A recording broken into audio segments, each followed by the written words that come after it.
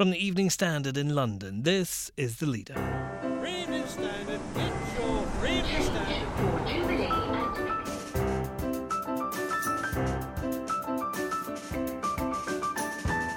Hi, I'm David Marsland. Sadiq Khan's ready for an evidence-based conversation on legalising cannabis, and we're happy to have it. His call echoes exactly what we called for in July when I set about visiting parts of the world that have now legalised cannabis. Our investigations editor David Cohen speaks to The Leader about his own international reporting that's convinced London's mayor there's an argument to be heard. Also, they could consider scaling back the investigation so that suspected terrorists and people of interest are still kept under some form of investigation. Court correspondent Tristan Kirk on the lessons the coroner says should be learned from the London Bridge terror attack. And South Africa are a good side. They're quite functional, they're heavy, they're big, and they're bruising, but they beat Wales in the semi-final without showing any of the sort of form that England did. We're in Japan with our correspondent Will McPherson for England v South Africa in the Rugby World Cup final.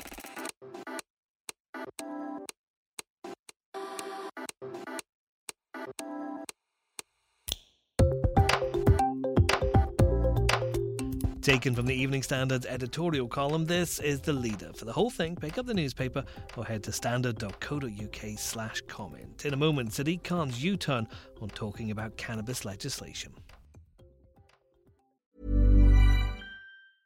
Mother's Day is around the corner. Find the perfect gift for the mom in your life with a stunning piece of jewelry from Blue Nile. From timeless pearls to dazzling gemstones, Blue Nile has something she'll adore. Need it fast? Most items can ship overnight. Plus, enjoy guaranteed free shipping and returns. Don't miss our special Mother's Day deals. Save big on the season's most beautiful trends. For a limited time, get up to 50% off by going to BlueNile.com. That's BlueNile.com. Hi, I'm Lawrence Dallaglio, host of the Evening Standard Rugby Podcast, brought to you in partnership with QBE Business Insurance. The show is available to listen to now and right up to the end of the season, when the winners of the Champions Cup will be crowned at Tottenham Hotspur Stadium, and the fight for the Premiership title will be decided at Twickenham. QBE is one of the world's leading insurers, and they will help your business build resilience through risk management and insurance solutions. Subscribe and download now wherever you get your podcasts. Thanks for listening. Last summer, the Evening Standard sent investigations editor David Cohen to countries where cannabis has been legalised. At the time, Sadiq Khan said he wasn't persuaded by calls for liberalisation of the law. He's changed his mind, and our editorial column is ready to talk. Sadiq Khan's call for an evidence-based conversation about whether cannabis use should become lawful adds weight to the argument that it is time for, at the very least, a public debate. The mayor's stance now mirrors that of this paper. The arguments in favour of legalising the provision of cannabis via licensed outlets and decriminalising its consumption include the ability to control the strength of the cannabis and the prospect of generating significant tax revenues. But the reason further detailed consideration is needed is that the evidence remains mixed from places overseas, such as Canada. About half of cannabis consumed there is still bought via the black market, as users seek cheaper, stronger or more conveniently available supplies. Well, David Cohen's out of the newsroom working on his next story, but he joins me now. And David, the Mayor of London seems to have changed his mind on cannabis after your reporting. Yes, very much welcome Sadiq's U-turn on this and his rethink on cannabis. I think it's quite brave for politicians these days because they do risk being criticised in some elements of the press, but his call for an evidence-based conversation echoes exactly what we called for in July when I set about visiting parts of the world that have now legalised cannabis for adult recreational use and to look at what the impact of that had been. When you went overseas, David, where did you go and what kind of things did you find? Well, I went to Colorado, which was the first state in the US to legalize around about 2012 or so. And then I went to California and then also to Canada, which is the first Western country to legalize and did so in October last year. And when you go to places like Colorado, you see the economic boom of this firsthand. So Colorado, Denver is particularly booming now because of the cannabis economy. When you say booming there, David, what kind of difference is that? Is that sort of cannabis cafes? Is it that kind of thing? Yeah, so you've got it's strictly regulated. I mean, you cannot just walk into shops. You have to show ID, and these cannabis retailers with bud tenders instead of bartenders, many of them are like Apple stores for cannabis. They're beautifully laid out, and there's no consumption on site in Colorado. That's not allowed, although it is allowed in some other states, in parts of California. So the economic impact is felt in the fact that house prices have gone up, employment has gone up. There is a whole economy around cannabis. So there's the retailers, but I also went to various grow facilities.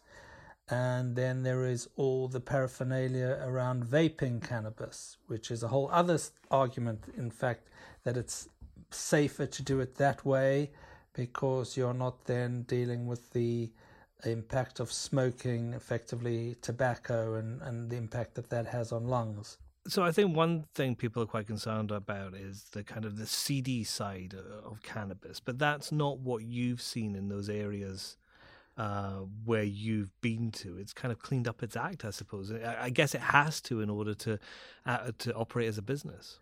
Well, this is very interesting. So this brings us on to the criminal justice side. We stop criminalizing youths for selling or possessing cannabis, which quite often introduces them very young into the criminal justice system. And also, this is a point picked up by Sadiq Khan, the link between dealing drugs and violent crime. So if we take that away from drug gangs, if we make it legal, then we break that link, and that's another positive.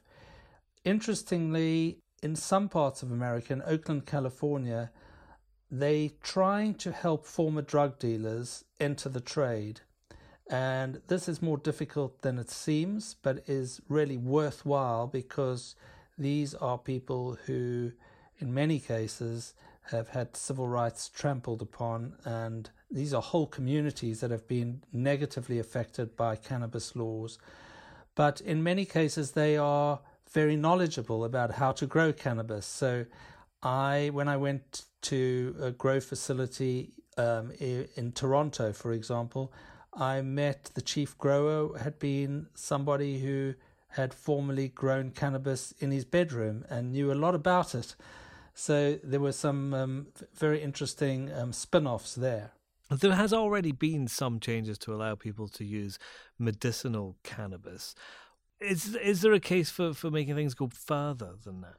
So the health argument is the one that is the most nuanced. On the positive side, the positive for legalizing is that you can regulate the strength. Even drug dealers who I spoke to in London said if you legalize, you should not legalize what they call skunk. Skunk is the cannabis with very high THC content, and THC is, of course, the intoxicating ingredient that makes you high. Now, in some countries like Uruguay, they have limited THC to 9%. In Canada, they haven't limited THC, and nor in America. And in fact, legalization has led to them producing higher and higher THC content cannabis. Now, that is worrying. But on the other side, and this is the key factor, looking at what has happened to underage use. And the evidence so far is that underage use has not increased in America or in Canada, and it has gone down slightly. Some people would say that it is too early to tell and that we need to wait a little bit longer. And this is where the call for an evidence-based conversation is very apt. Next. All of you, turn back! Run back! This is a secure area! 8 people were killed and 48 wounded in the London Bridge terror attack of 2017. Now a coroner's report is making recommendations on how to stop it happening again. Hi, I'm Lawrence Dallaglio, host of the Evening Standard Rugby Podcast, brought to you in partnership with QBE Business Insurance. The show is available to listen to now and right up to the end of the season, when the winners of the Champions Cup will be crowned at Tottenham Hotspur Stadium, and the fight for the Premiership title will be decided at Twickenham. QBE is one of the world's leading insurers, and they will help your business build resilience through risk management and insurance solutions. Subscribe and download now wherever you get your podcasts. Thanks for listening. Before the London Bridge attack, in which 8 people died, the ringleader Curran Butt had accessed a vast amount of extremist material. Security services knew about it, but Butt didn't face prosecution.